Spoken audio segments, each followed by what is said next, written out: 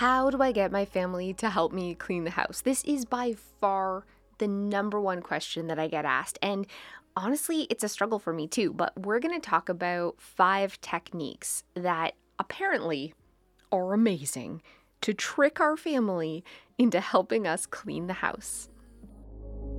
It makes me think of new beginnings. Here's to new beginnings. I can't sleep alone. 'Cause if I Hey Clutterbugs, welcome back to the Clutterbug Podcast. We're talking about getting family members to help out around the house. I feel like this is such a universal thing, and not every family struggles with this, but I know I struggle with this in my family. And I got an email from Sarah, and it really hit home for me. Basically, her email said, I feel unloved, disrespected, and I feel like giving up. No one in my house seems to care about the state of our house. I'm the only one doing the cleaning, and I feel so resentful. Maybe you can relate. I definitely can relate, and I've tried a ton of things. Some have worked, some have not, but I want to talk about 5 techniques today. I need to do this work too. My family helps out a lot more than they ever had in the past, but they definitely could be doing more. And I know it starts with me. I hate to say that. It feels, I wish it didn't start with me, but the truth is, I have to be the catalyst for change. And a big part of the change that did happen in my own home was my own sort of mindset shift, I guess. I stopped looking at cleaning the house as I was cleaning up after people, and I started doing it as a gift to myself. But at the end of the day, that's all great, and I definitely am way less resentful about housework, but I do wish my family would help out more. I wish they would see the dishes in the sink and just do them without being asked. I wish they would see the leaves on the ground and just pick up the vacuum and vacuum them up. I wish that I didn't have to point out or be the manager of the house, and that people in this house, one of which is an adult, were really capable of just saying, like, oh, I see things that need to be done. I'm going to do these things. And unfortunately, that hasn't happened up until now. They are helpful, but I have to be the director of that. And that part, I wish I could change. So I'm going to try some of these 5 techniques too. I've done a ton of research for today's podcast, and I have a video coming out on YouTube as well. But let's talk about real techniques to get your family, whether they're doing some things or they're doing nothing. How do we get them to pick up after themselves and to chip in without us as the parent, as the mom, having to be the manager and the director? Okay, let's start with the first technique, which is a ton of experts are agreeing that this is how you start if people around your house really aren't doing anything at all and you got to get some stuff off your plate. You are busy, you're feeling like you're drowning. Where do we start? We start with this technique, which is dedicating each family member one chore, just one. Yes, we want them to do 50 million different things, but we have to designate one chore. We have to write it down and have it in a place that's visible, and just like that's the thing that they are now in charge of. And I really haven't done this up until now. We do a lot of the other techniques that we're going to talk about, but we have like kind of communal chores, and hey, can you do the dishes today? Or hey, Milo, can you vacuum? Or Isabel, can you take out the garbage right now? But we haven't designated one chore. And all of the experts say this: you start with one chore at a time, one chore a day or one chore a week. And then when that kind of becomes, you no longer have to nag and beg and scream and argue, and they're doing that chore, then we can start adding more. But it starts with one. So our dishwasher broke last week. We're waiting for new parts to come. It's going to be a few weeks. I'm crying in my cornflakes. A family of 5, so many dishes. So I read this technique because I was Googling this to get prepared for this podcast and to be able to answer Sarah with like real tangible things. It was like a light bulb moment. So Abby is now in charge of washing the dishes, and Isabel's in charge of drying and putting away every day. And they have to be done before bed. End of story. So yeah, there's dishes all over my sink and it sucks, but I'm not doing the dishes. I wish they would do them after every meal. if we had a dishwasher, people could load them, but the dishwasher's broken. So we're just piling them on the counter. But that's it. I'm designated one chore. Like, this is your chore. Maybe it's cutting the grass. Maybe it's designated somebody that they're in charge of vacuuming the whole house. Another person is in charge of dusting the whole house. Or somebody's in charge of mopping all the floors. Pick one thing that you want off your plate and designate that to one person in your house. Now, here's the trick. According to the experts, this is the trick. The first or even second time, we have to do this chore with them so we can teach them how to do it properly and what our expectations are for doing it. So last night, after I read this, I was like, Abby, you're washing. And yeah, I'm ashamed to say my kids don't hand wash dishes very often because we've always had a dishwasher. There was like food in the glasses and she didn't know. She had to put her hand with the cloth all the way in the glass. They had to kind of like scrub. I'm embarrassed to say I've never taught my kids how to actually wash dishes properly. And then she was dropping them in the sink and Izzy was drying them without rinsing the soap off first. I was like, okay. So we need to show them the first time how to actually do it. If it's cleaning the bathrooms, we need to show them that they have to lift up the toilet seat and wipe the sides and wipe around the base of the toilet and how to move things off the counter and do the mirror properly. We have to do it the first or even second time with them to show them exactly what the expectations are and teach them how to do their chore. And then set them free to do this chore on a regular basis, one at a time. So I feel like this is so doable. And I feel like it's also kind of common sense. But why wasn't I doing this? Why was I not saying, Abby, you're in charge of washing. Izzy, you're in charge of drying. Milo, you're in charge of taking out the garbage and feeding the dog. Like these are your things that you are in charge of.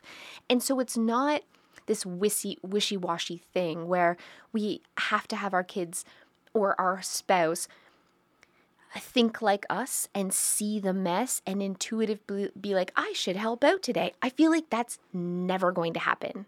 I feel like that's an unreal expectation. Whereas making it very clear and concise with a dedicated chore is very doable. So that is the first technique. The second technique is the pay to play technique. I don't really know how we do this for our spouses, but basically what this means is before kids can either have screen time or fun snacks or go out with friends, they have to have completed the tasks that you've told them to do, whether it is that dedicated chore or it's multiple chores like getting your homework done, making sure that you clean your room, making sure that your laundry is put away. There's an expectation of the things that you want them to do, but they also don't get to enjoy the benefits of living in our home, the stuff we pay for, like the Wi-Fi and the really good after-school snacks or us driving them places until those chores are done. The only thing with this technique is it does require some monitoring. We kind of have to police this because there are very few teenagers and small children who are going to be like, oh yeah, I shouldn't be on the internet until I do my chores. I feel like they're going to either purposely forget to remember or even not purposely forget to remember this. So how can we manage this? We can change the Wi-Fi password daily, which again is work, or we can set up screen times on our kids' devices where we have to enter a passcode for them to be able to access the internet or certain apps that they want to play with. And to do this, they have to prove to us that they've done those chores first. So this is a little bit more hands-on for us in a policing sort of way, but this pay to play technique, which is like they have to do the work to get the fun stuff, really, it's good adulting, right? Because even as grown-ups, we should get our chores done before we can sit at night and watch, I don't know, The Voice or whatever cool show, or like, I don't know, The Bachelor. We should do our chores first. And so this is a great way to teach kids that sort of life skill. I don't know how this applies to spouses. If I told my husband that I was putting screen time on and he couldn't have the internet unless he cut the grass first, I think he'd tell me to take a short jump off a long bridge. Is that the analogy there? He would pretty much laugh at me because I'm not his boss. And so I don't think that would work for my husband, but I do feel like this is a really effective technique for kids. Okay, technique number 3 is family time cleaning. Now, this is something that we do that is very, very effective. And it's kind of body doubling. And I've talked about this in videos and other podcasts and how effective body doubling is. But for some reason, it's much easier to get motivated, to feel motivated when other people are doing a task with you. So for us in this house, right after dinner, I'm like, okay, guys, as a family, we're going to get the kitchen clean, or we're going to tidy the house, or we're going to quickly make sure all the bathrooms are cleaned, or all of us together, we're going to do yard work, whatever it is, things that are like looking a little out of control. We do it as a family. We either set a timer on the stove, or we just generally say, can you do this? And I'll do this, and you do this. And this body doubling, like family time technique, it really eliminates that feeling of people being bossed around, especially teenagers or spouses.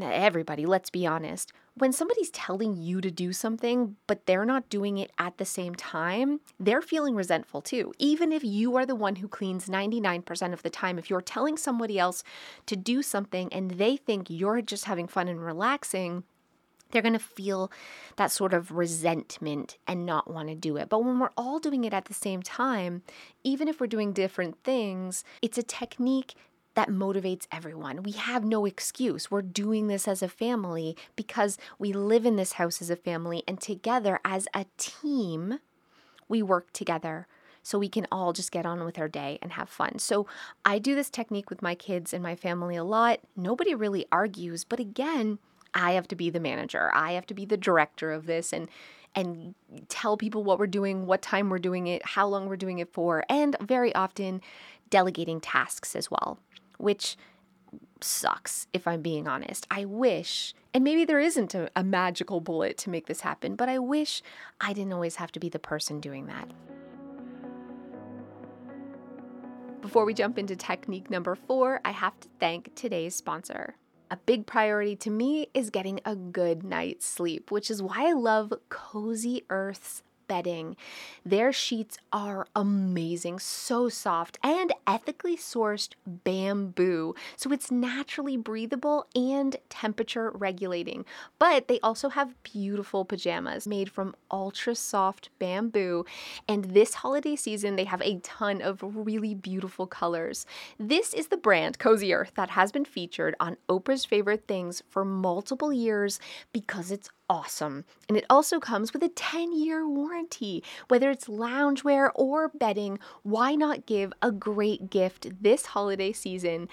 You need to check this out. Go to CozyEarth.com right now. Just for my listeners, you can save 35% off when you use the coupon code Clutterbug. That's CozyEarth.com. Use the promo code Clutterbug to save 35%.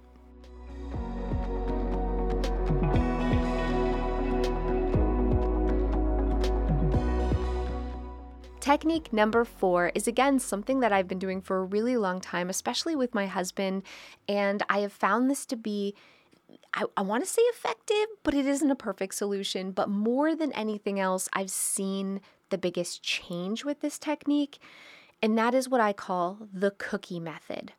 And basically what this boils down to is it's kind of like training a puppy. I hope my husband doesn't listen to this podcast, but anytime he does something without me asking him to, even if it's a small thing like emptying the laundry basket and like putting some towels away, I praise. Oh my gosh, thank you so much. You're such an incredible husband.